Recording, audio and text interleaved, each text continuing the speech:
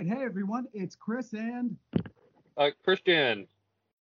we'll work on a better intro. Yep. Chris and the Chris and the Bee. What's Andy's song where it's like Andy and the tuna? Ripped it to Andy and the tuna. Oh, and the soul was so magical. Ripped it to Andy and the tuna. Yeah, that is like harassment. That's like workplace harassment for sure. All right, so everyone, you are listening to technically the first episode of the Radio Arcade podcast. And I say technically because last week Christian and I recorded basically a double-length episode. Accidentally, we were on a Skype call for 6.5 to 7 hours. We didn't start recording till 3.5 hours in. But then last week, unfortunately, Christian's computer crashed. So we potentially lost the episode. It's in the shop, hopefully getting recovered. Losing the episode is not even even in the top 100 worst things about this, because Christian, aka Carpenter Arcade, hence the arcade in this podcast's name, is also a musician, and a damn good one. And you've lost some music on there and some of your other stuff. So, man, I'm really hoping you get that back. Yeah, man, me too. Yeah, there's like, I don't know, 35 songs I was working on, all to one degree or another of completion. So, having to like listen, like, whenever I've gotten like enough work done on a song, I always bounce it into an MP3 so I can like listen to it and come up with more ideas and see how it's going. So I always have I have some version of every song in an MP3, but then I'll have to go and like literally rebuild them, rebuild, like re-record all the drums, the guitars, the vocals, the bass. Yeah, so it's daunting, and I'm not looking like, if that's the case, then I'm really not looking forward to that. Yeah, that's 10% fair, my good man. Yeah. And listener, also, we do apologize for the somewhat, I'll say janky, because it's a funny word to me, audio. Because of the lack of a laptop, we are just recording this audio through Skype, so it's a Skype call audio, and we're both in separate rooms, and neither of us have microphones for our phone. So this is what we could do. But we didn't want to delay the debut because we've announced you're hearing this on Wednesday, September 8th. Hopefully, you will be back in 2 weeks for a much better sounding episode, which, if possible, might be our original first episode. I feel in a way like we're Clerks, the animated series. Hear me out on this one, where I think their network was ABC or whatever, but they dropped the second episode, Clerks the Animated Series, first. And did a lot of the jokes within the episode, because it was the second episode and it was already like a flashback episode. So it was flashbacking to stuff from the first episode, but then it's like, none of this is stuff we've seen. So then they really screwed with that show. It was a lot of fun. It's like showing an alien a stand-up routine. Like, I have literally no context for any of this. I have no idea what any of you are referencing. Or debuting a show on at the season or series finale. We're jumping in at Return of the King instead of watching Fellowship and Towers first. You know what, man? Because so recently I've been watching all the Harry Potter movies. Like, I rented them, and then I realized I should have just bought them. So I've spent an irresponsible amount of money on watching Harry Potter over the past week. And one thing I've been thinking about is how, like, when I first discovered Harry Potter in 2001, so that was when the fourth book came out, and that was when it was getting like super popular, and that's basically the only reason how I discovered it, because it was on the news. And I was like, you know what, like I want to check it out. And I was out with my grandmother, my dad, my aunt, my uncle, and I was like, hey, Nan, I can can I get this new book? And she's like, yeah, why not, right? So I got it, and I couldn't put it down. Like it was insane to me. And going back and then reading the first three, right? It really like it's really interesting. Like thinking about how like coming into Harry Potter on the fourth book because it's such a change of tone, and the way it's written is so it's so different. It's like a whole new ball game, right? Like it's twice the size of the last one. The way they talk about Voldemort and the way they like bring like that was the one where Voldemort actually came back, right? Like Yeah. he's got a body now. So it was so to me it was like what the hell, right? And then I go back and read the first three, and there's part of me that's like, I really like the fact that I came in on the fourth one, but that kind of like I kind of regret not coming in the first one because the fourth one would have been such like it would have been even like it would have been like a revolution or something after having read the first three, right? Because the first three, it almost feels like this could just be like a Nancy Drew type thing. Like it's Harry Potter and the this, Harry Potter and the that, and it doesn't like there's no like timeline or anything like that, right? For some reason, because we think philosophers too complicated. So we're creating world and universe on camera for people. America, I don't get why you changed that name. Yeah, it's weird. I don't get it either. But yeah, like it's wait, what was I saying? No, really, what was I saying? Oh, you were saying like how kind of wish you had started from the get-go, because that would have changed how like reading the fourth book would have been for you, because it would have been like a bigger moment for you because you have all that character stuff leading up. Yeah, and like when you read the first three, like I mean, this like it almost reads like it. Obviously, there is a timeline, right? Because he's in the second year, in the second one, the third year, and the third one. But up until then, it was almost like it was like episodic in a way, and then the fourth one, it really like it throws down the gauntlet, so to speak, and it's like okay, like shit's getting real, right? Yeah. So it yeah yeah. I really man, I love Harry Potter. So good. So like the books are so good, man. And you know what? I'm watching the movies, and like up until the fourth one, they miss so much from the book. Like I remember like at the end of the fourth one, Harry's like on top of Cedric Diggory's body. He's on top of Pattinson's body, and he's like, no, like get away from me, right? You can't pull me off him. And like when you read the books, you're like there's so much that happened between them in the book that isn't shown in the movie at all. So in the movie, you're like, okay, like I kind of get it, but like I don't know why he's having such a strong reaction to him. It's like he just lost Hermione or something. That's kind of weird. But in the book, it totally makes sense. You can see why like he would have that kind of reaction and attachment to Cedric, right? Yeah. It's there's so many things in from the fourth movie on where they miss so much context. And I don't know how else they would like. I don't know how they would put it in. I'm not necessarily blaming them. I just don't think the book gets so large that it's not conducive to a movie anymore or one movie anymore. Well, yeah, that's the interesting thing. I've never read any of the. I know. I might check out the audiobooks because that's how I read. You shouldn't be allowed to watch the movies until you read. I'll fight you on that. It's just not. It's not like it's like for me. Like I mean, I would think the movies are so much worse if I hadn't read the books, which is weird because they're nowhere near as good as the books. But like at least when you read the books, you can fill in those blanks, right? Yourself. You can say, oh, okay, I know what. What I liked about what I enjoy about the movies is I'll say it doesn't do it as well as say Lord of the Rings, but I'll always have to remind myself like film, like we're going into an entirely different medium now. There's also a lot more time constraints. Mm-hmm. With reading, you've got like 900 pages, and you read at your pace. For some people, they'll get that done in 2 days. For other people, it'll take them like,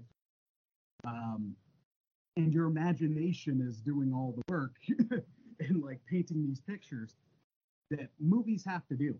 Like you can't do that. Like it's got to be on the big screen, and 99% of the time, runtime is aimed to be 90 minutes to 2 hours. Like it's almost that. Like if you're at 2.5 hours, like oh my gosh, this is a slog. Where yeah, but all Harry Potter movies are 2.5 hours at least. No, well exactly. but still, they could have been longer. They probably could have been 3.5. Oh, dude, yeah. Well, I mean, here's the thing, dude. Of watching the first two after I had just read the first two as well, and I've noticed where I'm like, okay, obviously, like it's really interesting because you can see, oh, okay, they made this choice here, they made this choice there to just sort of show a little thing as opposed to actually like demonstrating the whole breadth of it. And for the first two movies, I'm like fully on board. Like that completely makes sense. There's no point in showing that whole thing. All you need to do is give a little wink and a nod to it. People will get it. That's fine, right? But when you start getting into the fourth one, there's so much it's not possible to give you the full breadth of the context within a movie. Like it's not the movie's fault, it's not the medium's fault. It's just that there's too much information in that story to do in a movie, right? Oh yeah, exactly. Well, and that's something you always have to check before going into any movie that's adapting, but especially I'd say like a long form novel or a long series like Harry Potter. You're gonna be right. A lot of ish is gonna get cut. Like, let's see if they at least capture the spirit of the thing.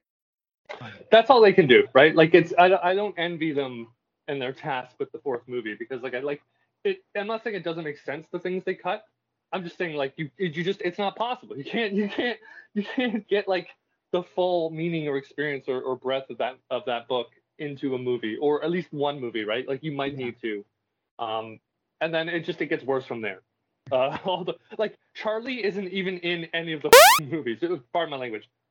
Crap. But he isn't in any of the movies, dude. Like he just doesn't like they mention him once in one movie and you don't see him at all. But he's in like 3 or 4 of the books. You know what I mean? And it's just like little things like that where it's like, okay, well, like I get it, but I mean, crap. Like I want to see a TV series just just explore the whole, like all of the books, right? Give me all of that context, all that stuff. What I'd really love to see, dude, what I would love to see is instead of J.K. Rowling, sitting on her butt, tweeting turf articles and stuff, maybe she could write like another 7 books about like Dumbledore, right? I mean, like that'd probably be like a better addition to the world than whatever she's doing now. Pardon? Yeah. Fantastic Beasts. Not good. Yeah, man, those movies are garbaggio, Yeah. Well, like. Yeah. Like they try to sucker people in with like being like, oh, Grindelwald and Dumbledore, eh? And still, no, the people aren't buying it. Well, like the first movie is still not one I'd be like, oh, that's good. I'm like, it's okay. The second movie, when I saw that, I was like, it had been like 2 or 3. No, earlier, like while they were in production, that they were like, there's going to be 5 of these. And as I'm watching, at the end of the second one, I'm like, yeah, you can tell they're planning for 5 because like not much of value actually happened in this. They could have done that wider story in this movie and then like wrapped it up in 3. But this is like, okay, we're going to do a couple things, but here's a hell of a lot of filler because we're making 5. It's just like, yeah. Tell your, if your story needs 5 episodes of television or like 3 movies to tell properly, go for it. If you actually need to split up your final book into 2 movies, go for it. But if it's just the profit side of things, don't do it. Just like Jill has read all the books. And she doesn't enjoy the final the first part because she's like, this is fairly unnecessary.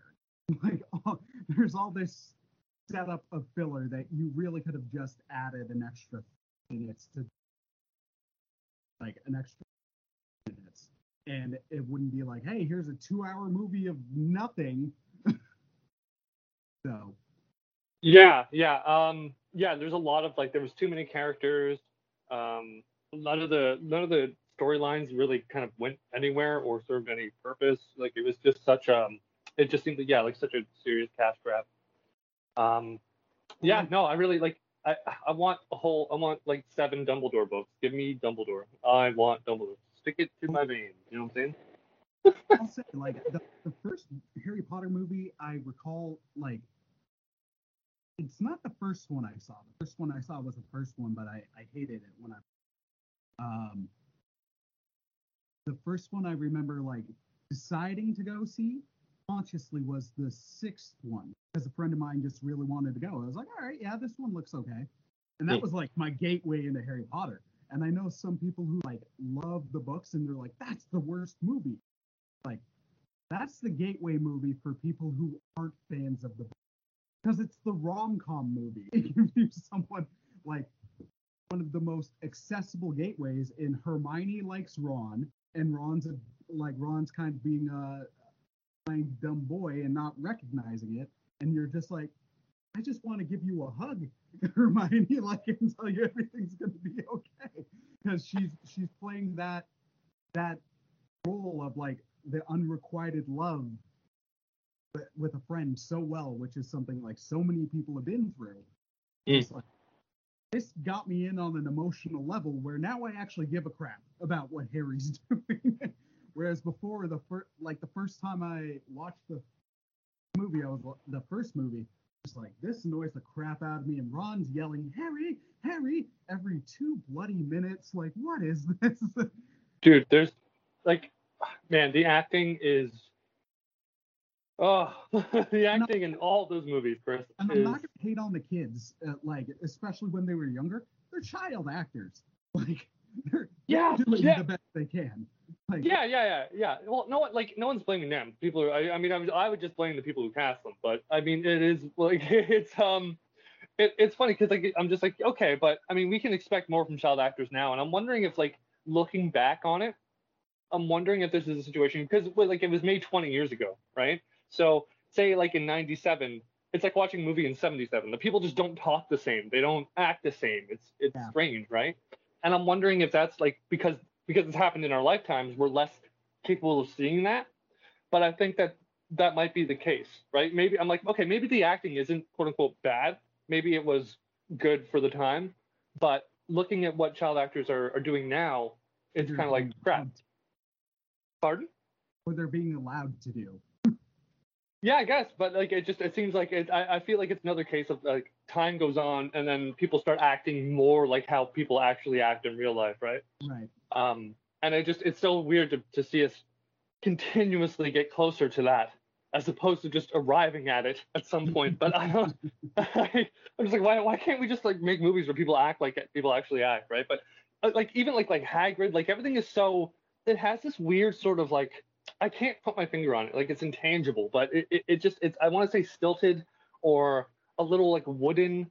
And it's interesting, like when you see like a really good actor act alongside like one of the main three, like Radcliffe or whatever, it's just like, oh crap, dude. like the difference is like palpable. You can really, like Harry, like his intonation. It's like I wonder if he has some partial hearing loss or something. Like he can't.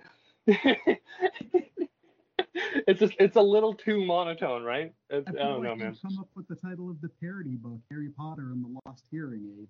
Like, yeah. Or man, oh, dude, yeah, or yeah. But yeah, no, man. I'm enjoying it. I'm also like reading or quote unquote reading and listening to the audiobooks. And man, one thing about audiobooks compared to real books, like there's something so much more like immersive and like sincere when you're having an interaction with an actual book that you're reading, right? Like where you're doing half of the heavy lifting by actually reading it, right? And I was having a conversation with Darko about this, where I'm like, it's so like it's so much easier to retain and it's so much different, and I feel like it is genuinely a better qualitative experience to actually read a book.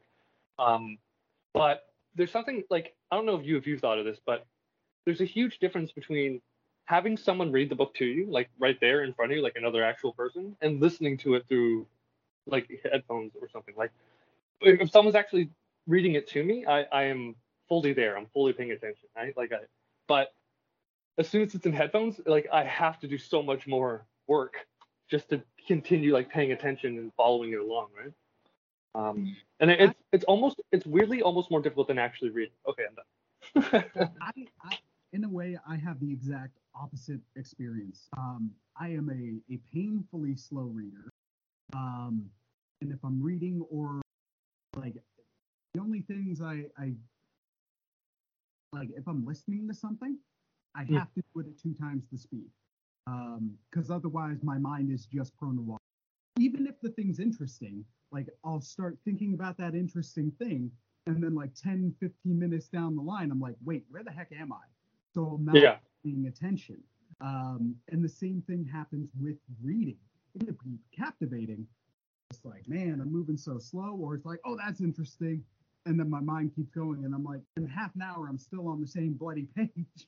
Whereas for me with audiobooks, like because I've got it at 2 times the speed, I'm actually paying attention. And Mm. then for me personally, I'm retaining it more than I would if I sat down and read it. And then I'm also able to enjoy it more because, again, I'm just a very painfully slow reader. Where the process of like reading, it's enjoyable, but it's also not fun because I just get so frustrated at how slow I'm or how easily distracted I'll get. Whereas with with what I do with podcasts, sermons, and audiobooks, is I'm like, no, now I've eliminated the stuff where I'm like, I have to pay attention. Because now if I Mm. start, if my mind starts wandering and I miss 2 minutes, I've really missed 4 or something like that. Yeah, yeah. Well, like at least with a book, like honestly, dude, it doesn't matter. I mean, I would, I don't know. It doesn't matter how fast or slow you read, you know? Like that shouldn't. I wouldn't like that should. I mean, I'm just for your sake. I mean, I I, maybe try not to stress about I it, you also know? still read. Like I also Hmm? still read, but the examples I've got with an Mm. audiobook, which makes me to an extent engage with it more than just the book would. Yeah. I've got the audio series, and it's all one file. The Narnia series, Mm. and the last book is the Last Battle is read and narrated by one Sir Patrick Stewart. I'm just like, oh my gosh, I can't wait for that because it's Yo. you. Like Yeah. when you get stuff like that, you're gonna like in a way you're gonna connect more. Or when I actually get around to sharing on my show the Star Wars episode we recorded like 4 months ago, something Yeah. like that I completely just forgot about. Like both of us loved that because it wasn't just like someone there sitting reading monotonely. Like people were performing the characters. So you were like, Yeah. Yeah. Yeah. you're reading in a way an audio drama. So Yes. that I loved it. If it's just a dude sitting there like monotonously, or just like, Frodo did this, and then he walked off, or something. Like, of course I'm not. But if a good narrator will add some emotion and all that stuff within the Mm. book of the scene, and I find that engages me. I That's personal. That's not anything I'm like, oh, y'all are wrong. Because reading and however you read best is how. Yeah. Yeah. Man. Oh, okay. Yeah, yeah. So I find with like with reading, it's. I mean, if you start losing your place, or if you start like your mind wanders, it's you just literally like you go, oh, okay, where did I leave off? Okay, and you keep going.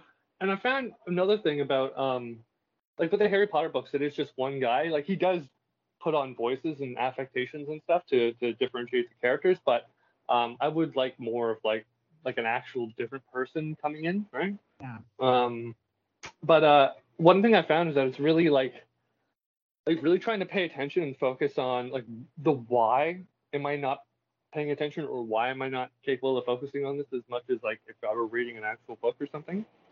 Um, it really teaches me a lot, or taught me a lot about just like being aware of your anxiety, right? And I think that a lot of like for me like that was sort of the case where my mind gets into a mode of like racing, and I'm not actually like critically thinking, like literally like I'm not noticing what my brain's doing, and kind of forces you to be like, oh shit, like I need to regulate my breathing. I need to, sort of practice some mindfulness here for maybe a minute or two, and really get myself in like a slow down my pardon, sorry, slow down my brain, right? Um, it's Yeah, it was interesting. It was weird. But yeah, I mean, no, I feel like reading a book is it's like it might as well just be a completely like I mean it is there's a difference between listening to someone. They might be all the exact same words, but obviously it's a different act. But like it's so qualitatively different. Like it almost might as well be a different story in a lot of ways. Like I don't know, man. I don't know. Reading is it's something. It's magical. Well, I'd slightly push back on it, although I get where you're coming from. To me, it's like I don't see as much of a difference. Like if someone's like, no, audio books don't count, I'd be like, I'm getting the exact same story and information. It's just how I'm getting it, the delivery mechanism is different. Like I'm Yeah, still yeah, yeah. listening and enjoying and imagining. I'm still doing 99% of everything that you're doing as you sit and read it, but it's just the difference is the delivery. Um, I will. Okay, I agree. I mean, I would never say, hey, you didn't read the book. Like I wouldn't say that to someone, you know. But yeah, I like just personally from my experience, I found like reading it as opposed to listening to it is a lot more how do I, like to me it's just a better experience. You know, like I don't know how to yeah, I don't know if I can quantify it, but I feel like there's something to be said for like like I don't know, I just find it's easier to imagine things when I go at my own pace. Like say if like I'm reading something, I don't have to like there's always okay, so when you're listening to an audiobook, you know that you can't stop it, right? Like there's always that knowledge in your mind. So it doesn't really give you the liberty to really sit back and you know, unless you go and you pause it and you think and then you unpause it, which feels kind of like I don't know, like I've never intentionally stopped something so I can think before. You know, that's never been like, I don't think that's a thing that people do. It's like, oh, wait, let me stop doing this so I can literally just think, right? Like people just think while they're doing stuff. oh, I've And had to so, do, I albeit mean, it's one thing if you're in the car and like you're lost, you gotta turn the tunes down. So, yeah, yeah, yeah. But I don't know. I don't like. I just feel it's weird. Like, okay, I'll pause it, think, and then go back. But it's like when you're reading, it's like you don't have to. Like, you are the thing that's moving it, right? So you literally just stop reading and think. It's not like, oh, I gotta press pause on this thing, intentionally think. It's more. It just becomes sort of a reaction, I guess. Oh, what? oh boy, Uh, decline. what? You're still here. Uh, I know somebody called me, some idiot. I have no idea who it was, but I know that they're stupid. What's interesting is like, I, while I hear that, at the same point, I just feel like it. I feel like you could say you're describing the same thing still. Where it's like like you're the mechanism driving it when you're reading, but you're still you stop reading. So you Yeah, right? So then with it would be the same with the audiobook where it's like, okay, I'm not listening now, I'm pressing pause and I'm still yeah, then thinking. It's still to me anyway, the same thing as like if I were physically reading the book and then I yeah, stop to think. Like I'm not however people read and like that's better for you and that's great for you and that's awesome. Like I'm always down to encourage more reading. But I know for me personally, I tend to absorb more through the audiobook. Maybe it's because of the anxiety or when I listen to audiobooks, 99% of the time I'm not just sitting down. Um, you're doing something else. I'm out and about.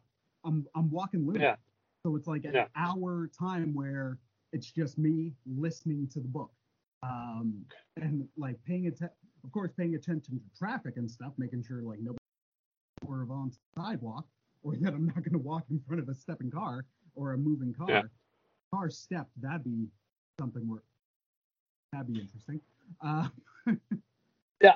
I think my issue is like if I'm like when I'm listening to audiobooks, I am either like walking or I'm doing something else, and like my anxiety is so bad that like even if I'm just walking down the street, there's no way I can focus on that audiobook, right? Like there's just it's not happening. Like I if I'm moving, my mind is moving like twice as fast, right? And interesting. if I'm staying still, it's moving like four times as fast. So Well, like it's but the what? that's the thing for me. I find it's easier to distract myself from or separate myself a bit from that anxiety while I'm Yeah. out and about, because it's like so much easier for me when I'm home, when I'm sitting down, like just for Mhm. those and move faster, you don't have as many distractions, and then it's harder to get to the place where, not that it's gone, but it's a lot more manageable, and it's not just like plunging you downward, just a slow um like. And with what, like, that's where I like listening to podcasts and audiobooks while out and about, because then it's like, all right, I'm in a zone, I have to focus on this, and then the anxiety's still there, but my mind has something to latch on to. So I'm focused on that. I'm focused on like getting this information, hearing it, my thoughts on it, and that's kind of keeping the dragging down effect at bay. It doesn't always. There's of course some days where I'm like, I'll throw on a book and like 2 minutes in, I'm just like, I'm not paying any attention to this. I'm way too anxious. Like this ain't it, and then I'll pause it. But at other times, it helps. Like it's more so That's when I'm just sitting, then your then I can do previous description listening, and is it'll. like Pardon? that's me all the time. Like Right. like you're like, oh, I'm too anxious to actually be able to track this. Like I can't, like, to me, like, listening to an audiobook is more work than actually reading the book, right? And I Okay. think, like, if, and the thing that sucks is there's, okay, with a book, like, yeah, I guess, like, you there's that phenomenon of you keep reading but you haven't really, like, taken it in, so you can just go back and start reading it from the where you stop. But there's something about, like with an audiobook, like you don't, like, you like, if you stop paying attention, like, you can't, it's so much easier to just stop paying attention and not realize it. I think that's the biggest issue with me, where, like, I'll be like, oh crap, I haven't been listening to this for the past, like, 30 minutes, like it's just been playing in my ear and I've been thinking about other stuff. But with a book, like, you're just sitting there reading it, so when you start thinking about other stuff, you're like, oh wait, I'm literally just sitting here with this book in my hand, I should be like, it's, but when you're listening to an audiobook, it's like I'm doing something else or I'm moving or something, and it's like you don't, like, it's so much easier for me to get lost. Like, and honestly, when you said, like, you listen to an audiobook at 2 times the speed, I could never in my life do that. I would never be able to, like, I would finish the book and people would be like, "Oh, so what happened?" I'd be like, "I don't know. I mean, what happened was I listened to a book at 2 times the speed. That is what happened. I couldn't tell you what happened in the book, but I do know that I listened to it. Like, it's, I don't know. It's just interesting the way, like, different people seem to, you know Yeah. uh interpret or, like, ingest media and stuff. But yeah, man, no, I think books by far are the superior medium for telling a story in, like, any way, right? Like, if you're, audiobook, movie, show, just write a book. Write the damn book first, okay? I don't know, man. I don't know. It's listening to audiobooks, and, like, the effort I've had to, like, it's dope because, like, I can do other stuff, and given my anxiety, it's like I kind of always have to be doing two things. I can't really sit down and focus on and do one thing.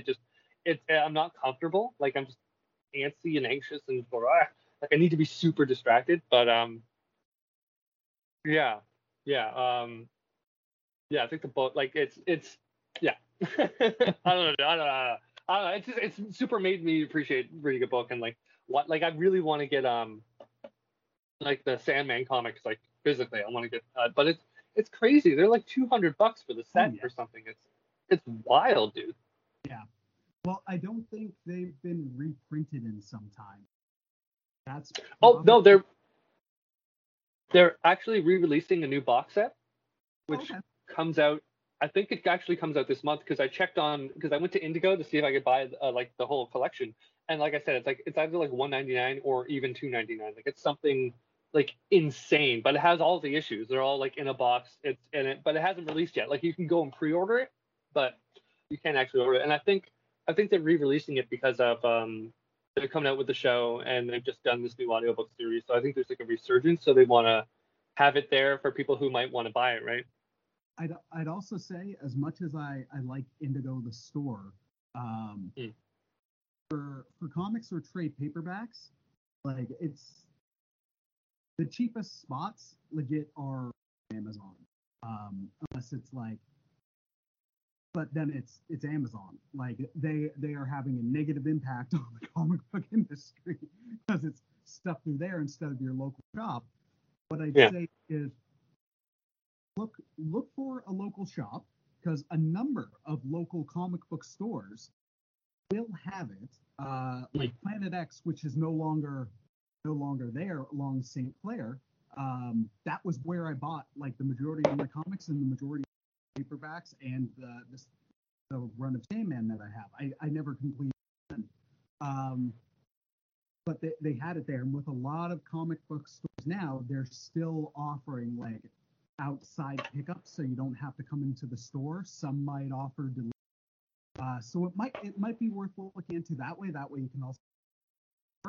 But I'll get back to friggin' Indigo. They've gotten hella expensive. The markup on the book, I like not trying to accuse them of just like trying to get pure profit because I mean every store, but the price comparison, at least for a while, was like at least $10 or $15, maybe $20, or at least that I noticed for some comics in Indigo in comparison to Amazon. Like Amazon will sell it cheaper, but most of the time it's like $5 cheaper. Something where you're like, all right, I have no problem spending an extra $5. That's fine. But when you got to spend an extra 50, like 10, 15, 20 even, then you're going to be like, I'll go with this. Save gas money. Yeah, man. With this. Because there's a comic book shop like literally 2 blocks up the street on Pave, and like if you're like you're familiar with the area. Pardon? I think I know that one. It's near the I don't know the name of the school, but it's in that area, right?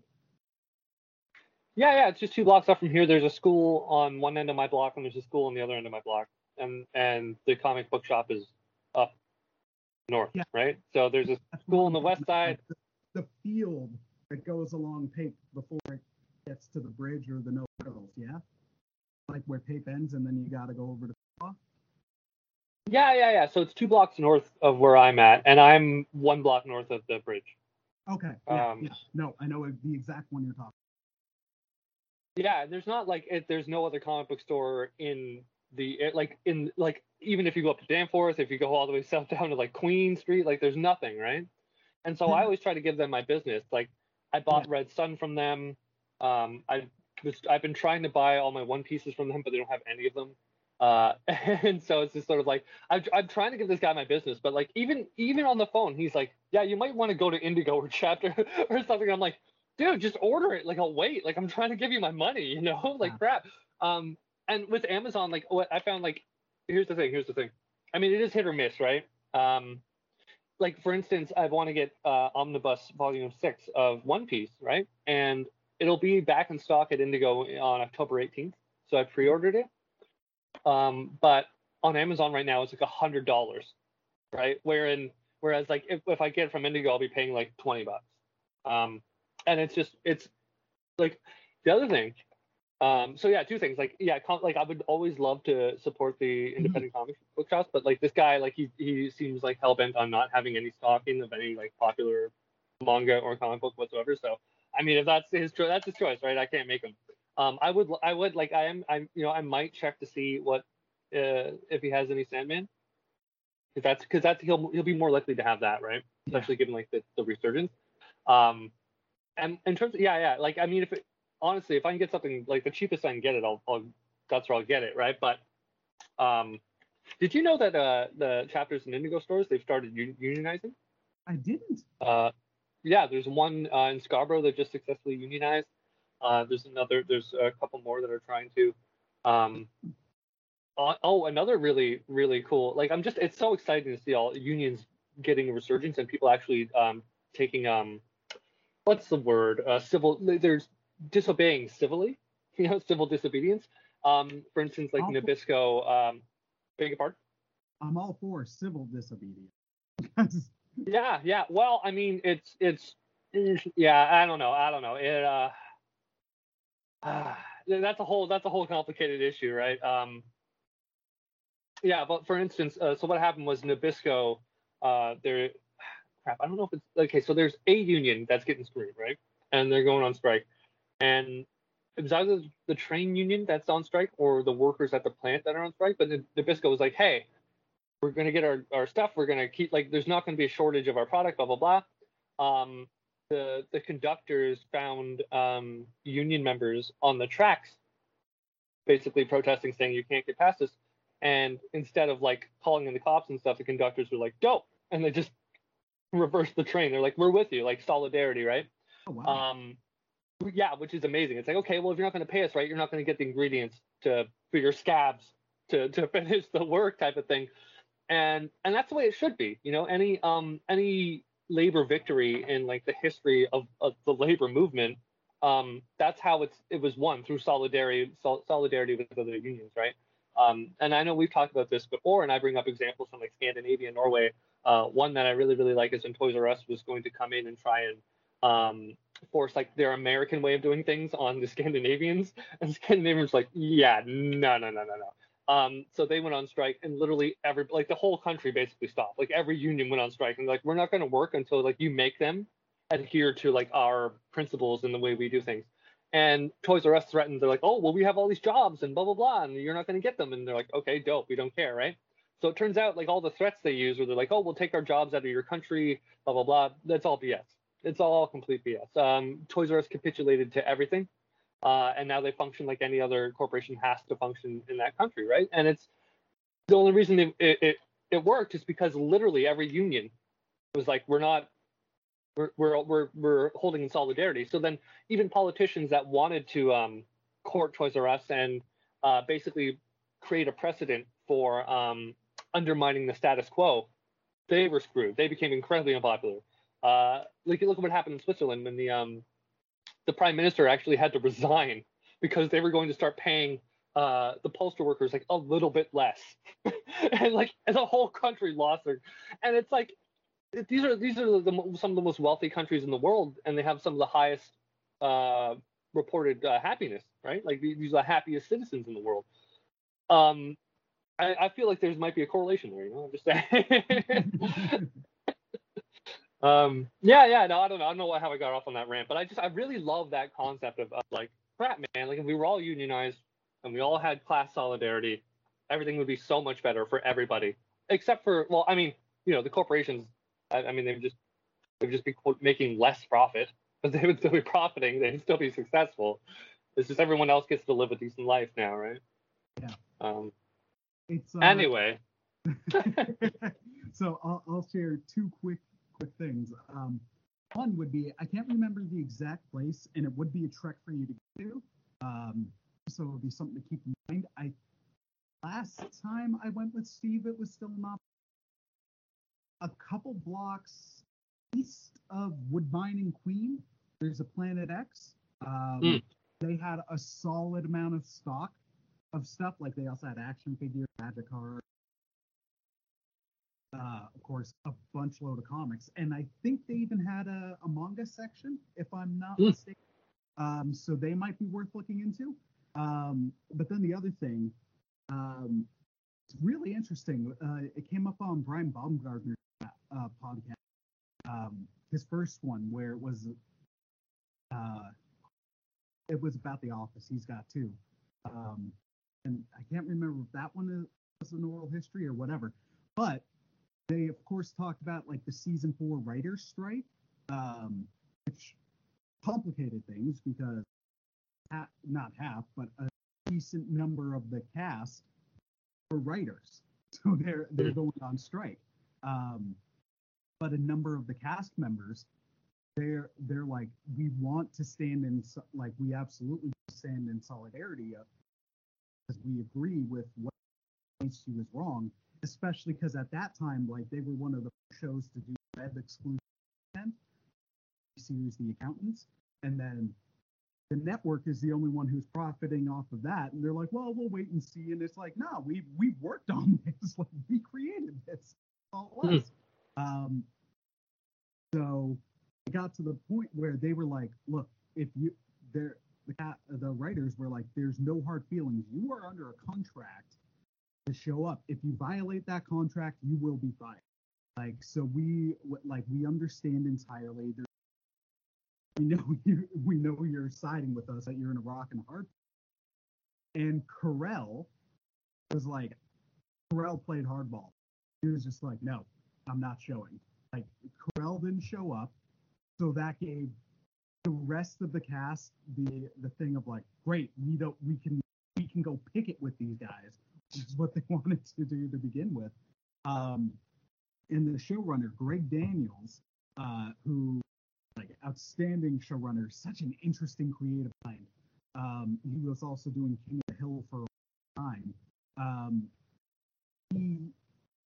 He was on board with the writers from the get-go, and the cast used their money, and Greg went into his own personal checkbook to pay the salaries of the crew, like the mic grip, friggin' makeup people, like the people who in that, like, if a show shuts down, they're the most screwed. Like, an actor can conceivably find another show, or if they save their money, they're set for a while. They've got some comfort there. It's a little more difficult for, like, the grip guys. But then hearing, like, Carell, the cast, but, like, Greg Daniels just going into his pocket to make sure that his crew is taken care of during that strike, I'm like, oh my gosh, that's beautiful. That's wonderful. Yeah. Well, it sounds like he's a decent. What? I just thought you'd like that story. That's the only reason I wanted to. Yeah, no, man, that's dope. It sounds like he's a decent person. I mean, class solidarity all the way, right? And it's, props to Steve Carell, because he's literally the only person that could have done that. Like, it's all, like, I could see him feeling obligated to do what he did, given the fact that, like, I mean, like, I don't know. Yeah, I mean, you can make the argument that maybe if, like, a lot of, like, the other, like, Jim, Pam, if they were like, screw it, we're not doing this, you could kind of maybe make the argument that there's some leverage there. But if Steve Carell says, hey, I'm not going to play Michael Scott anymore, and I don't care if you if you say I don't care, it doesn't matter to me, then, like, that, like, what they need him so much more than he needs them, right? Like, it's just amazing where he's like, dude, I'm Steve Carell. Like, I'll find other work. I'll be okay. Like, I don't have to keep doing the show. I've got a movie career right now, a successful one in that. Like, yeah, like, even, I mean, if the guy just wanted to take the money he made off the movies he'd made up till then and the seasons that he was in up till then and just, invest it and live off the dividends, he could have led a comfy life, right? So, I mean, it's like, bro, I got nothing to lose. Like, I'm fully willing to do the right thing here. But yeah, it's amazing. It's amazing. It's crazy the amount of leverage that one man can have in that situation. Really, it's a good learning lesson, dude. It's crazy. Unions are. I mean, I don't know. Like, obviously, like, there aren't all, like, not all unions are great, right? But I mean, in such a, when the paradigm or the dichotomy is so coercive and antagonistic between those, like, the owning class or the elites or the capitalists and the proles and the working class, like, we need some sort of leverage. Like, it doesn't, like, there is no, like, there's that whole thing of, like, oh, it's a negotiation when you go in for a job. It's like, okay, how is it like a negotiation when I need this job to, like, I don't know, not die, and they can just go next, and then they have another candidate right there. You know what I mean? Like, I don't understand. Like, that's not a fair negotiation. That doesn't. That's not. It's like, hey, negotiate with me, but you're naked and you have nothing, and I have guns, and a lot of dudes with them. Now let's negotiate. It's kind of like that. That's the way I see it.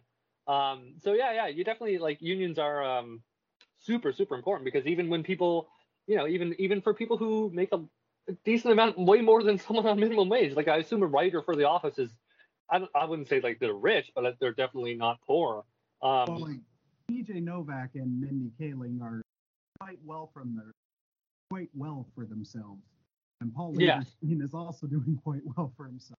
And so many of those writers became showrunners of their own things, or wrote best-selling novels or stuff. But I agree with you. I absolutely agree. I personally had a bad experience with unions.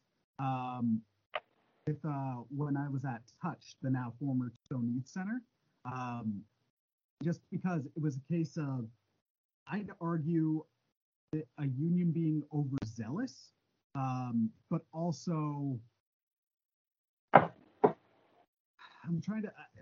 I really don't think they were fair to the management. Like we went into this meeting and the union basically made it like if you don't demand for a raise and say you're willing to strike, like you might as well just bend over a barrel. Like, not to get too graphic, but that was the metaphor they were screwed. So they were like, you guys should be getting at least $5 more, and you need to demand it, and this company has money, blah blah blah. And we had to negotiate the union for that down to $1 because we're like, look, we're all happy here. we we enjoy our management. But that was the picture that was painted, and we then had to be like, we will very reluctantly say, we are willing to if it's not $1, and like the union's like, well, you should be getting the other 4. We're like, tell them to take the other 4 and put it into outreach or fundraising, so we get another fundraiser. So then the shelter gets more money, that benefits the youth accessing it, and then that also benefits us. Mm-hmm. But then what the union reps did was they called board of directors and the fundraisers the very next day, and they told them your staff is going to go on strike if you don't give them $1 raise. Like that's not even a negotiating table. So then management, blindsided by all this, they're getting like 15, 20 calls within the first hour and emails being like, what? The staff's going to walk? Like all that. And then the union were like, we tried to talk to them, but they weren't willing to listen. They've never done this before. They were like demanding outrageous things. And to me, that first clue is like, all right, you're the experts. You're saying you've been doing this a long time, and you're jumping the hardball with people who just said don't know how to do this. So are you trying to work with them to do this, or is this a situation of you're just trying to snowball them, like shove that weight around because like around the block, and I know this, and I knew I knew my management, like we were not best friends, but we could actually open up to each other. There was a friendly atmosphere.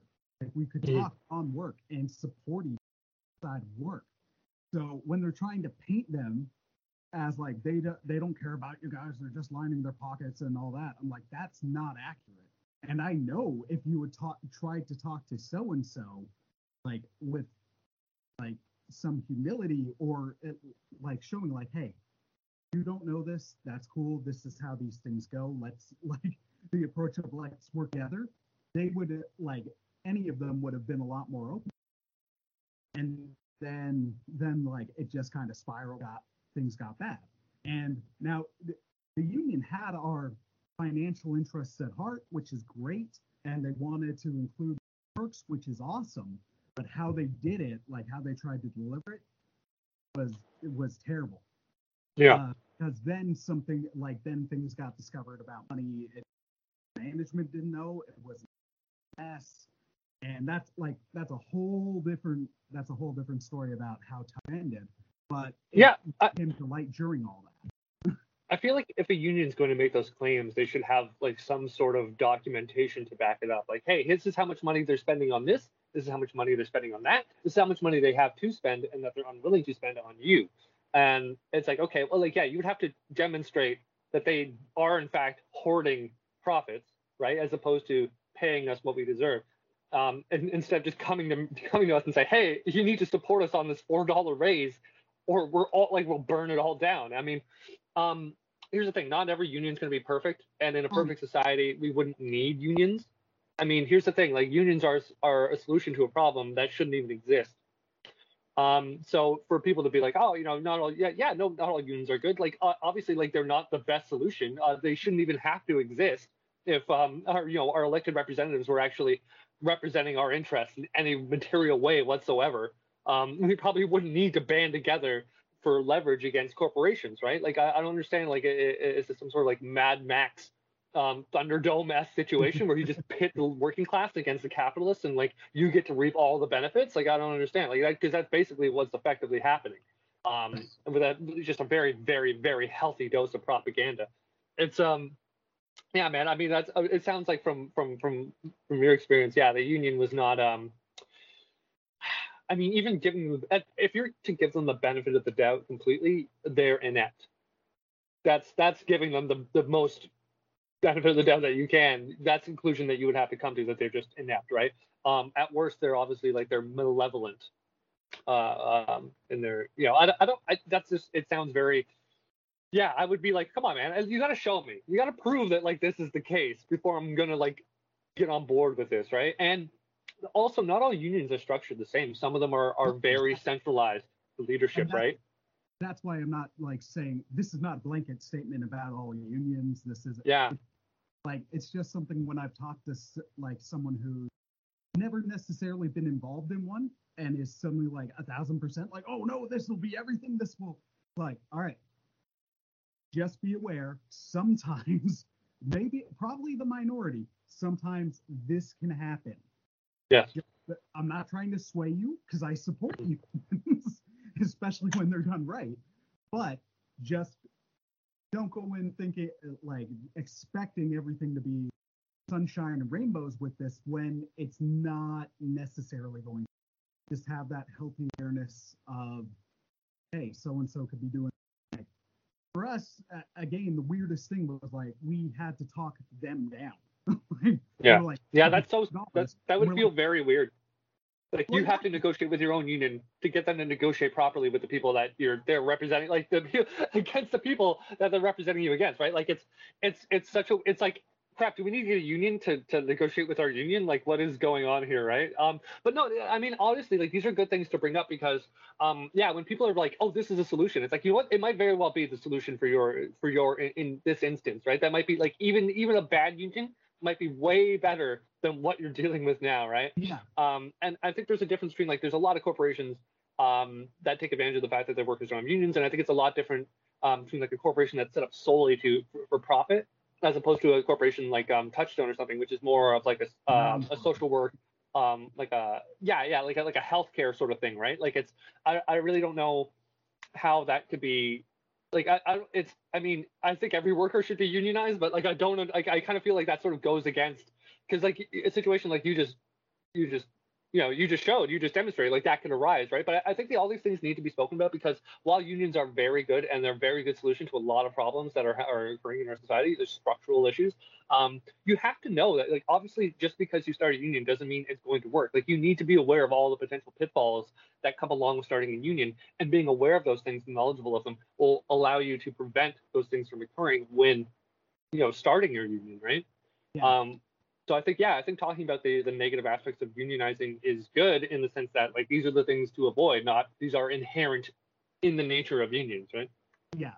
Well, like, and it's interesting because I'll say to an extent, I agree that everything should be unionized. Now, the only reason I say to an extent is like a local comic book shop that's just them, that's got like the guy running it and then his two part-time employees.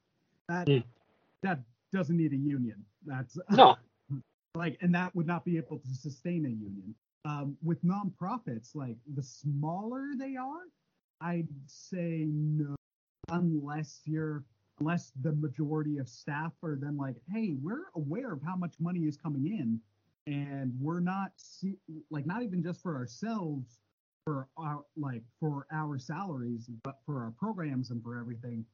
We're not seeing this. We're not seeing any of the fruits of our labor going into this, or any of these funds. Like, where is this going? And then if there's like no interest, like no accountability to that or visibility, or when you're trying to advocate for like mental health days or something like that, and they're like no, but you're getting all this money and it's not seeing it, then maybe. If not a full-on union, like at least a sort of investigation for that kind of thing. But for some nonprofits like YMCA or Good Shepherd, Coven Covington House, I think, in Yeah. Toronto, like all of these places, they have multiple locations. So in some ways, you could compare them to a franchise business. Like, not that's not what they are, but it's like, hey, it's one name under places, and they're getting the lion's share of funding. That would make more sense to have, Yeah. a union and a universal standard across the board. Yeah, to me, it's like super easy. Like, look at how much the people who are getting paid the most are getting paid. Look at how much you're getting paid. Look at how much money is being made, right? Okay, so these people can like someone who's getting like, like maybe they're making like $1 million a year. Hey, can they make it on like maybe 800,000 a year? Yeah, they probably could. I think they're going to be okay. So you know what? Maybe we take that 200 grand and we pay the people who are not going to be okay, right? Yeah. Oh, I got switched to audio only. I'm going to switch to audio only, dude. Okay. Yeah, because my connection is poor. But the other thing I wanted to say is like even like a lot of these nonprofits pop up to solve problems that shouldn't exist. You know what I mean? It's like we shouldn't need these nonprofits to exist. Like these are all things that should be taken care of if our society was structured in like a morally defensible manner, right? Or at least to the extent wherein like they shouldn't be as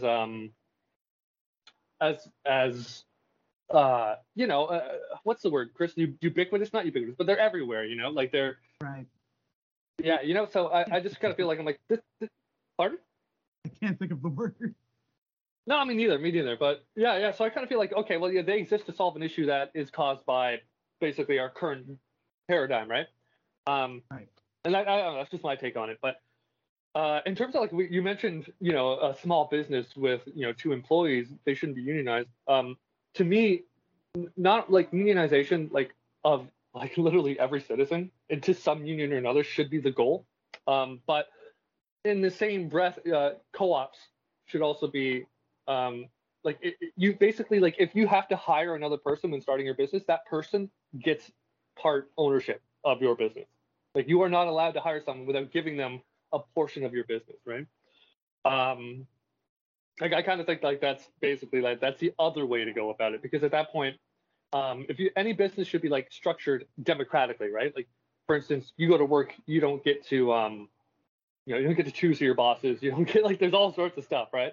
And I'm kind of like I don't understand why like democracy is so morally superlative when we're talking about electing our representatives, but not where we spend the majority of our lives and our time. And especially like I don't know, dude. It just seems. So I mean, at that point though, if you were to mandate like every business would have to become a co-op, you wouldn't really need unions because you'd be part owner of the company. You'd all be voting democratically on decisions that a company makes, right? Obviously, you vote a leader in, so they make decisions on your behalf. So it's not like you don't spend 2 hours of every day every worker's voting on every little single decision that's made, but you vote someone in based on like knowing that they have experience. They come in, if they do a good job, go, let them stay. If they're not doing a good job, call an election, get them the hell out of there, right?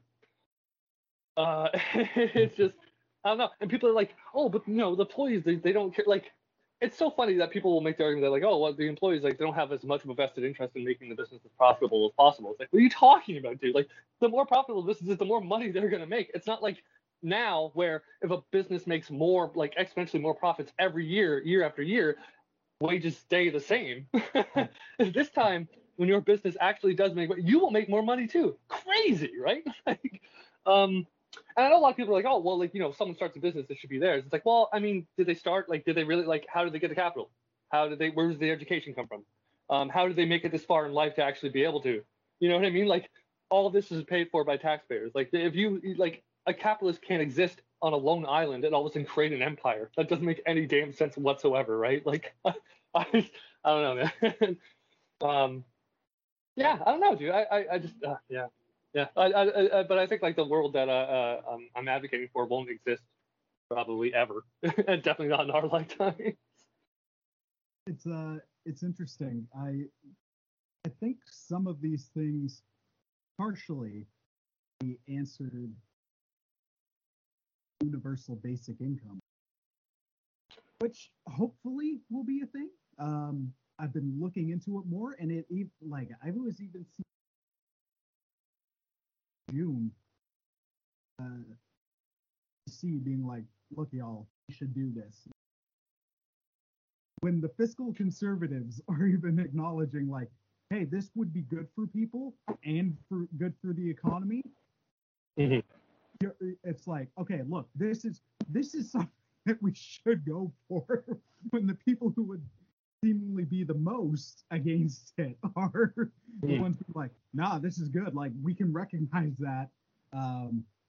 Yeah, I just really want that to be real. It's within grasp, Christian. It's within grasp. Yeah, man. No, I feel like, and I feel like if once you have fiscal conservatives advocating for that, that's a good sign that you can and should be getting a lot more than what they're advocating for. Like as soon as they're like, hey, let's give people free money, I'd be like, whoa, whoa, whoa, whoa, what the hell are you hiding? What are you trying to prevent that you're actually willing to give all these poor people free money? No, no, no, no, no, no, no. What? Like, is the opposite like? Like, would the opposite be actually like advocating for labor rights or unions or co-ops or like defensible things, or as opposed to just the government giving people money? So, like, I don't know, dude. As soon as I hear like a conservative advocate for that, I'm like, oh, what else can we get now? This must be like the most easiest, cheapest, most like this must cost nothing to these people, right? Like it must be like now it's like, okay, I'm willing to throw out the principles because really it doesn't cost me that much. Like I don't understand. Like and again, the reason we need UBI is because capitalism is structured in such an indefensible manner. Like it's like, hey, we literally need poor and homeless people to exist to keep this system running. Hey, we literally need to exploit the resources of third world countries and their quote unquote human capital stock to make our lives better. You know, it's I just, Chris, all these things I see as band-aids. It's like, no, dude, capitalism is, or at least like, yeah, capitalism is the issue. I'm not saying markets are the issue, but I am saying like capitalism and the manner in which it's been implemented since the beginning of like its implementation is not a defensible framework, right? Like so then we fight and we're like, oh, what about UBI? What about charity? What about this? It's like, dude, none of this has to exist, okay? Like we have more money and food and land than we have ever had in the history of human existence. And for some reason, people make less money. They have less like opportunities. They have less food. Like Chris, what is going on? Like what is going on, dude? Like I got in an argument with people on Canadian housing subreddit where like some developer came into Toronto and all over where Honest Ed's was, they built a whole bunch of condos. And this one guy was like, I'm not selling. Like I'm not selling. So he's this little dude. He's got like a 2-story building, and within all these condos. And I'm like, while I'm sure that those condos are just filled with affordable rental units that working class Torontonians desperately need, I applaud this guy's his principles, right? And people are like, oh, are you advocating for less housing? I'm like, no, dude, I'm advocating for housing that's actually affordable. That's not going to become an investment vehicle for some Chinese national or something, like I'm not like Chris, it's Chris, okay. Before you or anyone listening thinks that I'm racist, no, there's actually studies that have been done that show like 90% of the property in Vancouver is bought out by Hong Kongers moving their family over, and then just, you know what I mean? So you have these people who will come in. They will. Racist. The look was like, I need some context, buddy. Oh yeah. Well, or yes, I will think they're racist. Just leave it there. No, but yeah, no. So they show like what happens is these Hong Kongers, and they're leaving because China's messed up, right? Like I get it, like that's dope. But the thing is, like they're millionaires over there. So what they do is they'll send their family over. Their family will be like, they'll take advantage of like every sort of opportunity for assistance that the government will give people who don't make enough money. So they'll claim basically almost nothing on their taxes, but the money will be sent over from Hong Kong. So they're living in mansions, but they're getting like the same sort of OSAP protections and benefits that like someone who is extremely poor would get, that type of thing, right? And they're not paying taxes. So they're getting to reap all the benefits of the people who pay taxes, and they're taking up all of our housing, and they're raising the cost of housing but they're not paying back in the system in any way whatsoever. Wait, what was I saying? Yeah. That So you are not anti-Asian. yes, yeah. That's basically what I'm saying. But no, because like all of the like, I mean, it could be any national, right? Like any foreign national from any country. But with these rich people who just come in and buy them up and flip them or use them as investment or rent them out for like extravagant prices. And my point was that, hey man, we haven't built a single unit of affordable rental, like an affordable rental apartment unit, in 40 years. Actually, no, sorry. Within 40 years, Toronto has built 3,300. In that time, the population has risen by 2 million people. I just sort of like, I'm like, what the hell did I think was going to happen by building like condos for 40 years and no affordable rental units? Like, what the hell, right?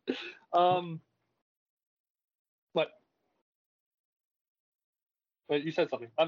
Okay. I said, yup. Yeah. So, I was trying to connect that to something else, and I can't remember. Oh, remember how we were talking about how like okay, so I was also looking at there's another post how this guy was like saying, oh, my friend owns a restaurant, and if he pays people more than minimum wage, he can't make a profit, right? And he's like, so obviously the what we need to do is pay people less than the living wage. It's like, no, dude, like what you need to do is lobby your government, right? Be like, oh crap, why have things gotten to the point where like I can't afford to pay someone a living wage and still operate my business? And like I went in and I'm like, dude, this is literally late stage capitalism. Like, did you not realize this? Like when you like just think like maybe like for a second, like what's going to happen? Like the whole system is set up so that like this is the inevitable conclusion where all power and money is consolidated into basically one company, right? So we're reaching the point where small businesses can't afford to exist. Like the only restaurants you're going to have are franchises owned by large corporations. And like you should just be angry with the entire system, dude. Like you shouldn't be angry at poor people for not being able to live or afford rent on like a very like you know what I mean? Like it's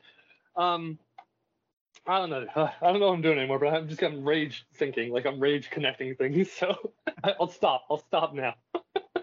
Well, we're actually getting near to wind down time. Okay, good. Chris, you gotta rein me in sometimes. Well, or redirect me like a toddler or like a dog or something.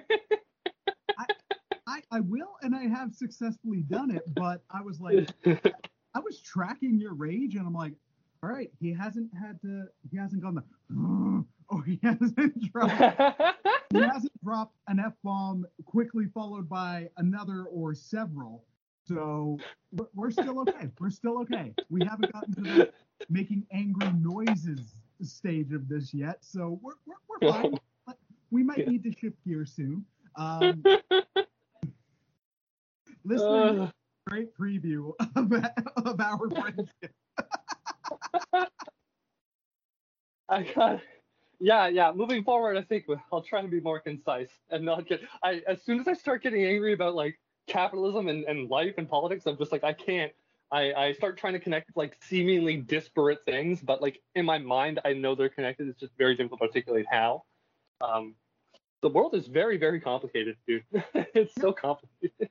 Well, dude, it's like I even said earlier, and for other reasons, but also like with our group chat, there's stuff where I'm like, I'm just not going to respond because I'm going to respond in a bad way, where it's like igniting this rage, and I know that that's not what you or anybody else in the chat meant, or at times if you reacted to me in that way, I'd be like, all right, remind yourself that's not what he meant, but it's the words, and this is a very angry, trying time.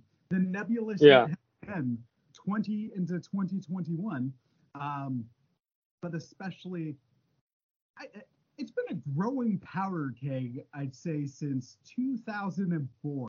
Let's go with the second Bush election. Since then, there's been this slow amp up, and you can see with how people treat politics, how people treat news, how people treat stories, information and misinformation. You can genuinely track it by looking back at how stuff being reported, talked about, treated, and not from 2004 through the Obama years to the bad times. We'll just go with that and move on because I know that's an aggressive, a triggering name. Like, dude. It's interesting, but also like, oh man, Not good. Yeah, I don't know. It's weird. Like a lot of conservatives will blame the media for like stoking things. I mean, they can't really stoke stuff that doesn't sort of exist for to be stoked, right? In the first place. And I mean, fair enough. I mean, it is a good point. It is a good point. But then, then I mean, I would say like Facebook is probably the biggest, like the worst, Yes. like the largest propaganda machine in all of history. And what did Zuckerberg? He said something about like, hey, look, I think people who deny the Holocaust are wrong, but some people they don't come to the same conclusions as others, or something like that, where it's like, what? Who cares how they came to that conclusion? It's wrong and it's immoral and it's stupid. What are you talking about? Like it's damaging the moral fabric of like literally all of society. Like all you're doing is like allowing people to JQ legitimately, which is in Jewish question, which is Yeah, I insane. was lost. I'm like, what the heck is JQ? Yeah, JQing. Yeah, or And like then I they'll started to think like, is this a cover for something vulgar? Is this a bidet situation?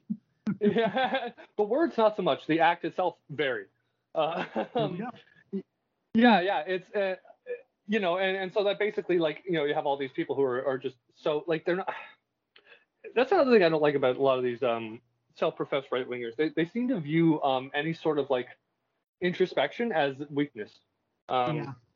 yeah, and it's like, dude, like if you're so unwilling to do it, then clearly it must be a signal of strength. Clearly, it's like if you're so willing to avoid it, and yeah. So I mean, it's it, okay, we're done.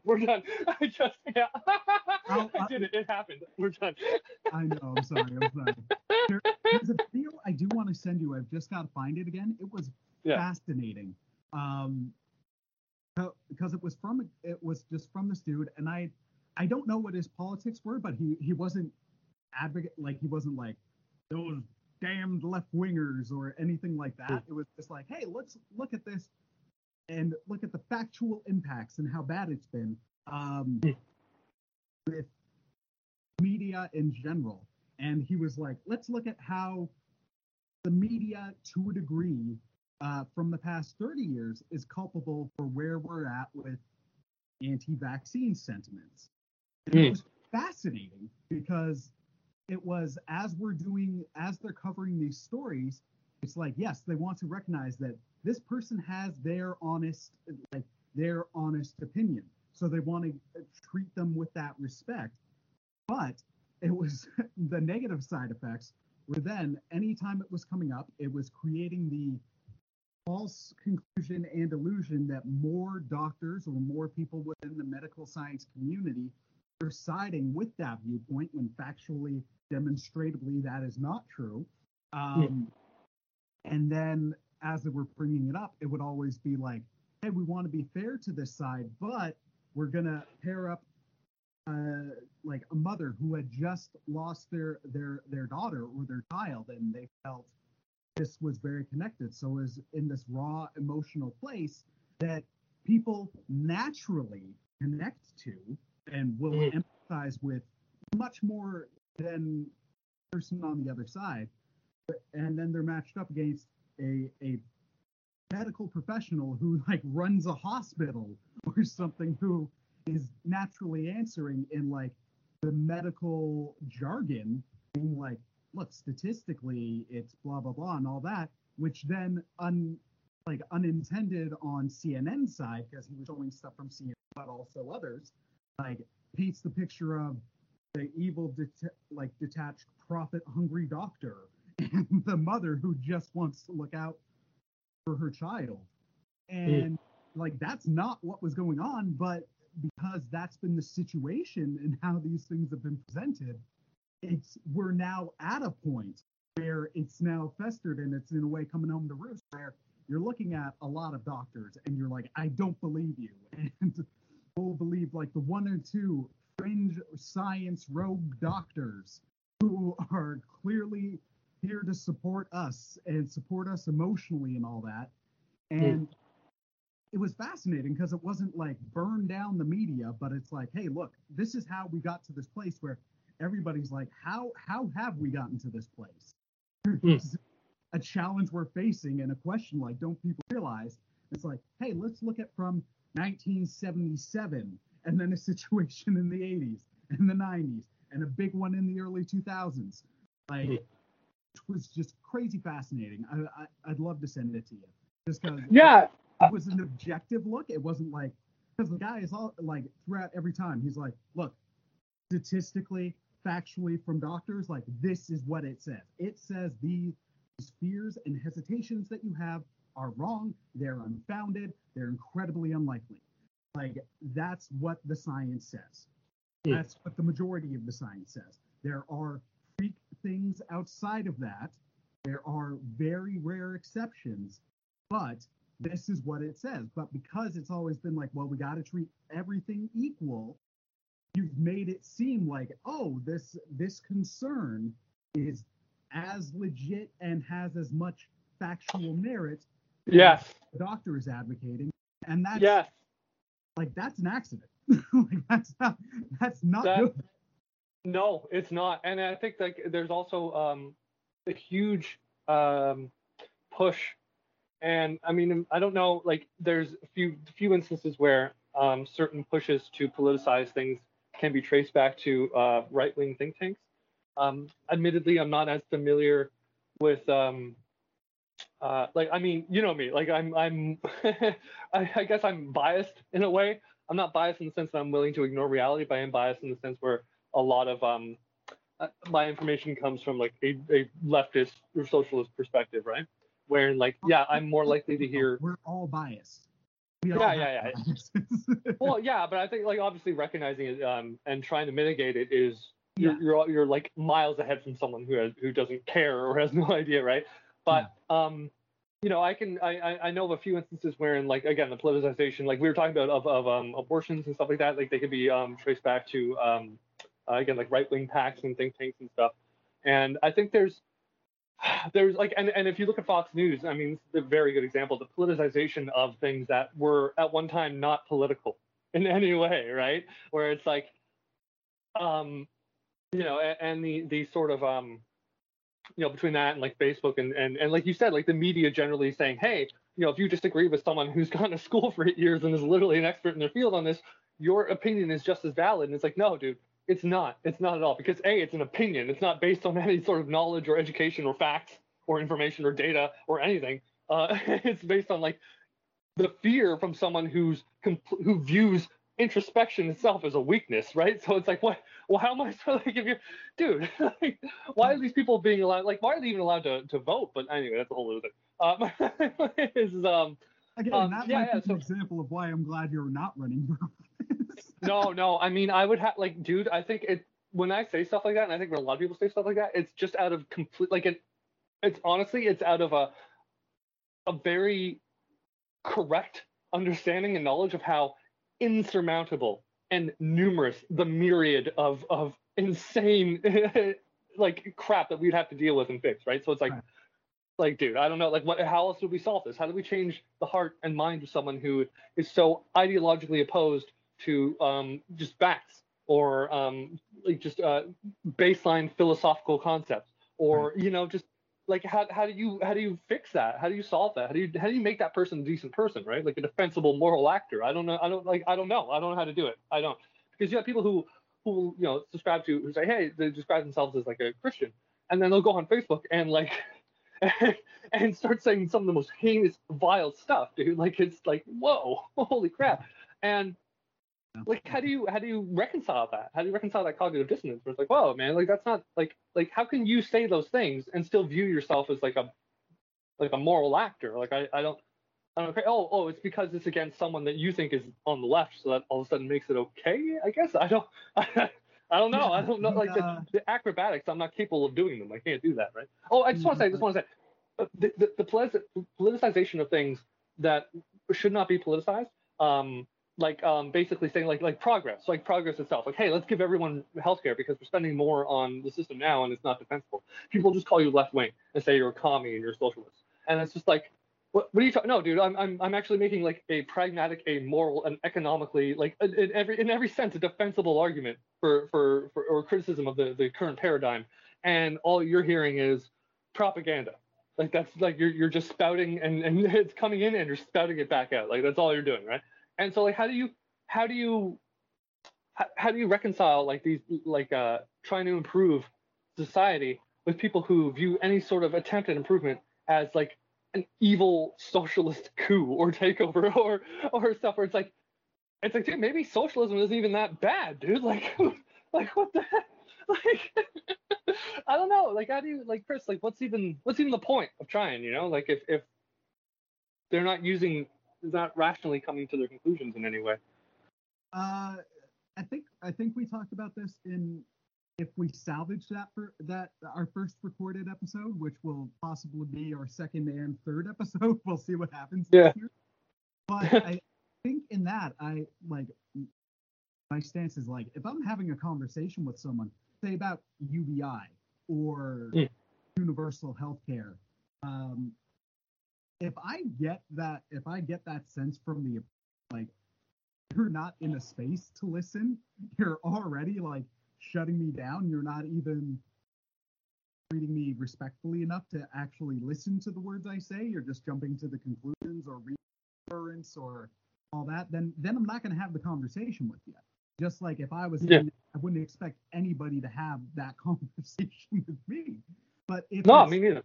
But if it's someone who's like still might have that entrenched view, but then there's the actual genuine time, like the one or two genuine times when they're like, okay, why do like help me understand because I don't get it because my view is this and it's backed by this and this, and you're like, okay, now if you're actually up for listening, I'm not hoping I convince you, but if you like now's the time where you're actually opening the hearing, at least that'll start you on the journey a little bit. I'd rather start the journey than just be like, nope, you're on an island to yourself. I'm going to burn the bridge and all that.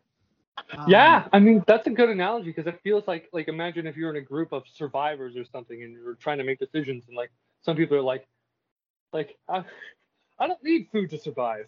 And you're sort of like, what, should we bring these people with us or are they just going to end up starving to death and being like a hindrance to us? And, or it's like, hey, I don't believe in like, I don't know, like I don't know, like it seems like there's at some point it's like crap, man. If like for instance, like you know, you come up to a Trump supporter and you're like, hey, I have this video, like, hey, did you know Trump said this thing? And they're like, hey, he didn't. And it's like, okay, but I have video of him saying it. Like that's fake.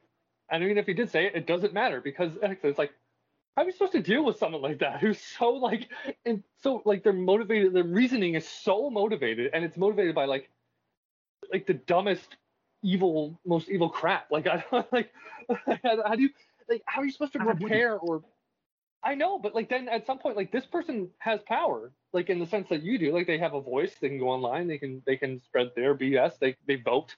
It's like what like if you have someone who's so ideologically motivated, they're willing to like vote against their best interest simply because someone told them that voting for their own best interest is somehow socialism. Even though they don't understand, like clearly they don't understand like anything at all, and this person is still allowed to like vote and function and like go online and spew their BS. It's kind of like I don't know the solution, and I'm not going to make a prescriptive, you know, suggestion as to what we should do because I think any suggestion, I mean, I think you and anyone listening could come to the same conclusion, like, hey, I think the only solution is probably remove them from society somehow, but I don't know how you're going to do that in any meaningful way without like curtailing like everybody's liberties, like sort of forfeiting. I'd kind of be like, look, if my society was doing that, like if Canada was doing that, I'd be like, I'm gonna look hard at it. Because even if it's coming from the best interest, I'd still be like, we're getting to like authoritarian territory. I don't know how you do that where it's like as we're talking there, I'm like, that's the downsides because there are of living in a democratic land and living in countries with like where there is free speech and all that. Yeah.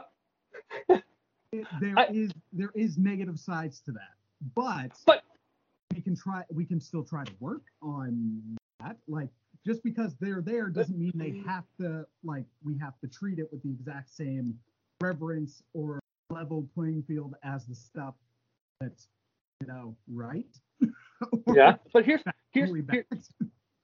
yeah, but for the longest time, liberal democracies understood that when you need an educated populace to avoid this stuff, right? And now it seems like again, and I'm gonna come off as biased, but it seems like the right wing, like they're in relentless defunding of education and public broadcasting, and the removal of any sort of like objectivity, like laws that sort of enforce objectivity in media, or they're, it's like this huge campaign to make people less intelligent, less educated, more biased, more reactionary. And I feel like, yeah, all this stuff, like, those rules of like, hey, you can't become like, that's authoritarian, like stuff that we would consider authoritarian. I don't think the paradigm supports that anymore, due to like the fact that like a 50-year concerted effort to basically hollow out the intelligence and critical thinking skills of your population. It becomes like, okay, well, like what's the option? I think the intention is to get us to a point where we have to start making authoritarian policies. And or else what are we going to do, right? Like, you can't say, hey, like that's authoritarian, but then and within like on the other hand, also defund schools repeatedly, right? It's like, well, what do you expect is going to happen, dude? It's like all liberal democracy is based upon people knowing what the hell they're saying, right? Like understanding what reality is, and it's sort of like, I don't know, man. I wonder. The thing that sucks is like I don't even want to make it partisan, right? I just wish we could all say, hey, the people who are doing this are wrong to do it. And it doesn't matter if they say they're right wing or if they say they're left wing or if they tell you they're fighting against the right or left. It doesn't matter. Like, we should all understand there's a culture and know, hey, education is important. We need to be educating people, right? Now it's become like, oh, education are just left wing schools are just left wing indoctrination centers. And it's like, yeah, because like the right wing media has made a concerted effort to say like, hey, anything good for society is now a left wing socialist commie idea, right? And it's like, it's just, I don't know, man. I don't like. I'm so over it. I'm over this, whatever this is. I can't wait for it to end. It's going to take forever to do so, but it needs to, and I just hope that it ends in the right way, because it's definitely going to end. The ending I would not like to see is basically one company owning literally the entire earth, which is, I kind of feel like what might happen. Like it's scary, man. Like I saw this meme today where someone was like, isn't it interesting how every in capitalism or under capitalism, or at least within our lifetimes, we've seen 3 recessions, essentially, right? 3 economic collapses, and every time the people with the most wealth come out with far more property, far more wealth, far more capital. It almost seems, maybe maybe, like, it might be planned, like it might be intentional. Who knows, right? Like, it's crazy, dude. I don't, Chris. I'm gonna take a deep breath and go, soon. Okay. We'll wrap this up because I gotta get Yes. going. Stop me. Sorry, there was something you said before where I can't remember. But I don't know. I said a lot. when we were talking healthcare, and I've shared this with you before, and I can't remember if I ever shared it on and into the week. There might have been some of the ones that we recorded that have just ended up in the nebulous that will never be released for whatever reason. About, I think, a year ago. No. It had to be like 2 or so years ago. It was just I was super duper stressed, but it was sometimes some of the physical symptoms you get with stress, like you get a sore arm, or like your heart beats faster, or like Yeah. So the night before I was going for MRI for my stomach, I was just up sore, like my heart was beating a bit faster and my left arm was sore. And of course, those are classic, like, well-known heart attack. So that was something I was naturally worried about. I have to admit to myself and just get over it. I always get extra anxious going to hospitals, just because, like, when we found out my dad had pancreatic cancer, he was going in for back pain. It was like exploratory back surgery. It was just like his back was in a lot of pain. They'd done some tests. They couldn't figure anything out. So it was like, all right, we have to open up and see what's there. And when they opened up, they saw the pancreatic cancer. Like, it was done. So ever since then, like, I get nervous and anxious when, like, family members or loved ones are going to the hospital. So I just guess in becoming aware of my own anxiety and depression over the past, like, I've got to acknowledge that. But so this day I went in and they were like, they took my blood pressure and something was off with it. Are you okay? You're looking kind of pale and your blood pressure's racing and all that. I was like, well, it's this. And last night I had some arm chest pain and I had that. They're like, what? So basically, like, I got the MRI and then afterwards they were like, look, we're not sure, but you're displaying symptoms of a possible heart, like a minor one, because not all heart attacks are the ones we see on TV. Yeah. The dramatic ones. Like, there can be minor heart attacks where you don't have the, like, I'm in hospital and my arm's in a sling or whatever. Like, it's a lot smaller. Not that it's not a big deal, but Oh yeah, there's some people who have heart attacks they had no idea. yeah, and strokes even too, right? So it's. But so I had to go from one hospital to another, because the one I was at didn't have an emergency room or emergency services, so I had to go to because it's a kids hospital and I'm an adult, but that's where my stomach doctor. So it's just different hospitals, different things. I think when they're at a kids hospital, they're called a tummy doctor, Chris. He will actually jokingly be like, "So what's wrong with you?" And he's a very nice British man, so it's. Doc, my tum it hurts. So, but the whole point is, like, I was at that other hospital for like 8 hours, which was not fun. But I had to, like, naturally, I had to get a battery of tests done, just so like they could make sure I was fine, or that if something had happened, that something wasn't going to happen when I was being sent home. Yeah. And that day, more than any other, I was so thankful for our healthcare system, because I was like, battery of tests? I've watched enough House to know that we would have to take out like a second, if not third, mortgage on our place to cover all this. And that's ridiculous. Yeah, it's so indefensible. It's so indefensible. Like the way the U.S. is structured, it's like, hey, let's like stick this middleman in here so we can actually like so they can make money. No one gets health care, and it costs the taxpayers. And like oh, Chris. Okay, there we go. There it is. I did it. That's the time to move on. Yeah. When Christian gets into it's time to be done. I'm just so angry. All right, well, listen. Sorry. No. There was one more thing I wanted to say, and I can't. Oh man, when I went to sleep last night, like I was laying down, and I had like this pain, like it was in like right under like my left boob, and then like right at the bottom of my rib. Moob, sir. Yeah, my pec, or what should look or be a pec, look like or be a pec. So yeah, I had a pain like right there. I had a pain like right on the bottom of my right rib, and like a pain like right in the middle of my back. And they were all like, it was the same pain, and it was all like, I'm like, I don't know what's causing this, but they're all being caused by whatever's causing it, right? Like it's all part of the same thing. But it was pain. Like usually, you get used to your own aches and your sores, and when things start to hurt, you're like, yeah, that's just something that happens, right? That's part of my body. But this was like, I'd never felt this before, and it hurt enough where like I couldn't fall asleep. Where I'm like, crap, I had to move around because I was getting uncomfortable, and it was such like it almost felt like gas, but I'm like, I've never felt pain up this high in my body from gas before. Like it would always be like around my abdomen and stuff, right? It wasn't just extreme bloating, like Mike would say after he goes to. I don't know. Maybe. I mean, honestly, I hadn't really eaten in the past 2 days, other than like a sandwich or something. I wasn't hungry. I don't know. But I think what happens is like I don't eat, and then my body doesn't get hungry the way it does when I eat regularly. Like when you eat regularly, you get hungry. You're like, holy crap, this hurts. It feels empty. I really got to eat, right? And I think my body eventually just goes into a mode of like, okay, like no food's coming for a while, so we're not going to bother you with this so much.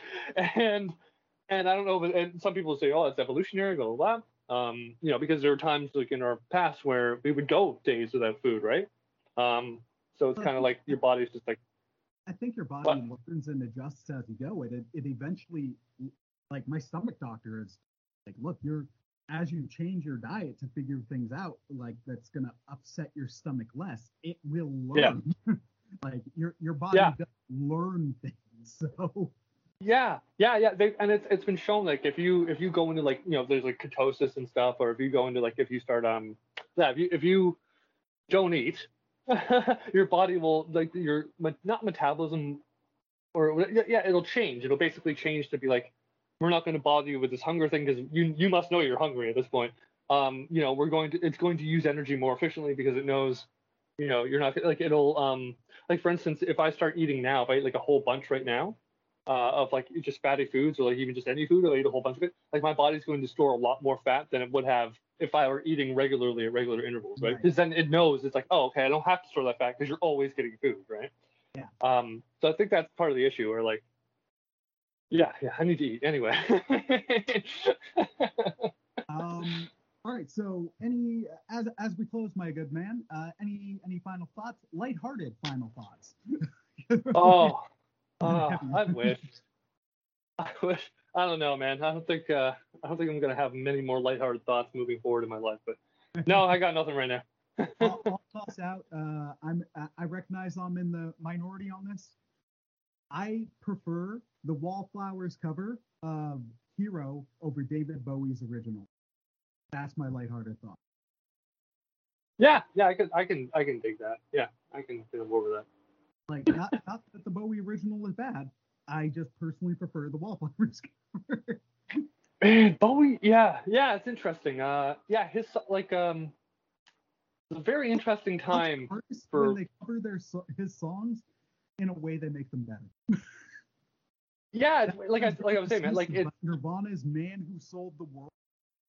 That yeah, cover is to me, so much better than the original.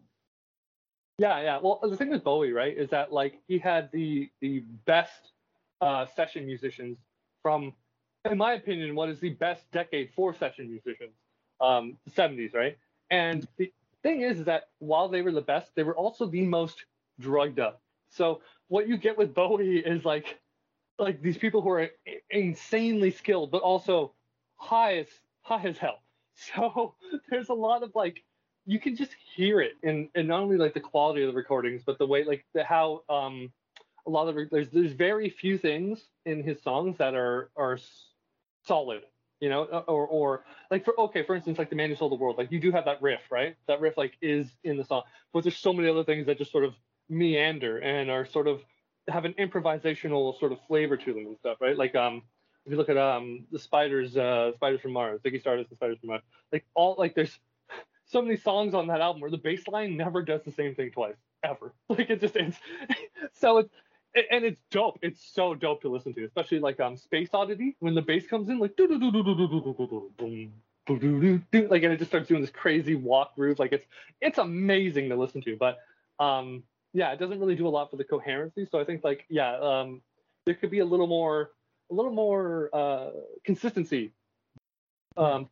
inserted into his songs, right? So I think a lot of the covers of his songs benefit from that, as opposed to, like, being a bunch of, like, insanely high talented session musicians of the 70s just going in and be like, hey, do your thing, go in and have fun. Just jam and we'll record it. Yeah, basically, dude. Yeah, basically. I mean, there's a place for that. But I think, reining it in just a teensy bit probably would have been a good idea. Yeah. Sometimes you need some limits. Sometimes. Yeah, well, genius without structure it doesn't really. I mean, it's potentially incredibly dangerous, right? So, or, like, yeah. So, like, just because someone's intelligent doesn't mean that they're going to do great things with that intelligence, or going to use it efficiently, or, you know what I mean? Yeah. So it's like, I mean, it's interesting. Jack White actually said, for the White Stripes, he really enjoyed having, he's like, 3 colors, 3 chords, 3 everything, right? Like, he's trying to box himself in and give himself rules so that he can be more creative, Yeah. And yeah. that gave me another thought, but this is how we do. This is it. We just keep going into the weeds.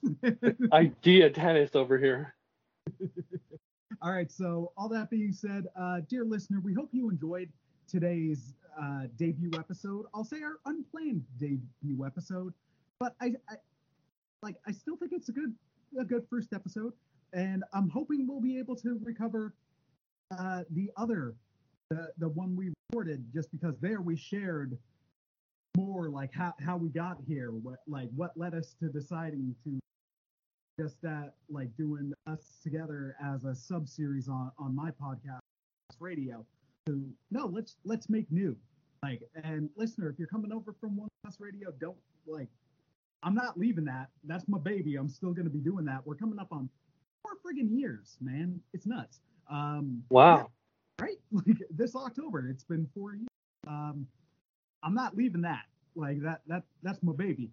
But this is something new and exciting for us, and it's in a way, I'd say, like it's you and I creating the landscape of this together. It's not you getting into a space that I've set out, or me coming to a space that you've set out. It's we're making it, and it's ours. Hence the radio arcade. I think it's the best way to go about doing it. And in the future we will have more, what is it, more not concentrated, more focused episodes, like where we focus on a particular thing or something. There's going to be times where it's about an anime or a comic, or we're planning on doing some Office episodes, be they watch along or summaries. And I know we're going to end up talking about politics and the election down the road. Dude, I would love to do an episode where I live tweet the Harry Potter movies, because there's this one, like in one where Hedwig gets killed, and I'm like, really? Like I wanted to like at J.K. Rowling, like, you really had to kill the owl? Was that necessary? You know? Like, come on, man. It's like there's so many. Oh man, I think there's some what is it? Fertile ground for comedy there. So, listener, keep your ear out. We have our Instagram. You can find it at the Radio Arcade Podcast. We will have our Twitter set up. If it's not already by the time you're hearing, it will be up shortly, and you can find it at also the Radio Arcade Podcast on Twitter. We will, if you're hearing us through Red Circle, that they are who we host with, and they are wonderful. But we are also going to make sure our RSS feed is hooked up to Podbean, Apple, Spotify, and all that, all the podcatchers, so you can listen to us through there. Please rate and review. I know you, like, literally everybody says that, and in a second I might even be like, don't forget to put that like and smash the subscribe button. But it actually does help. The more likes or clicks or interaction a podcast or even like something gets, the more easy to find it becomes, the more recognized in the universal algorithm it becomes. And not like we're thinking, oh, our stuff is so amazing, everybody needs to hear it. But I am. I'm 100% saying exactly that. Of course we'd like more people to hear it. Like, we wouldn't be doing this if we didn't think it would be fun or something that many people could at least find interesting, if not possibly learn something from or enjoy. So yeah, we're such decent people that we feel you deserve to hear our podcast.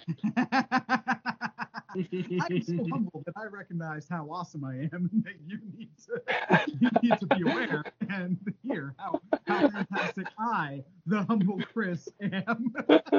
It's like just fully turn around. It's like, I'm so humble, I am willing to allow you to listen to us have a conversation for free.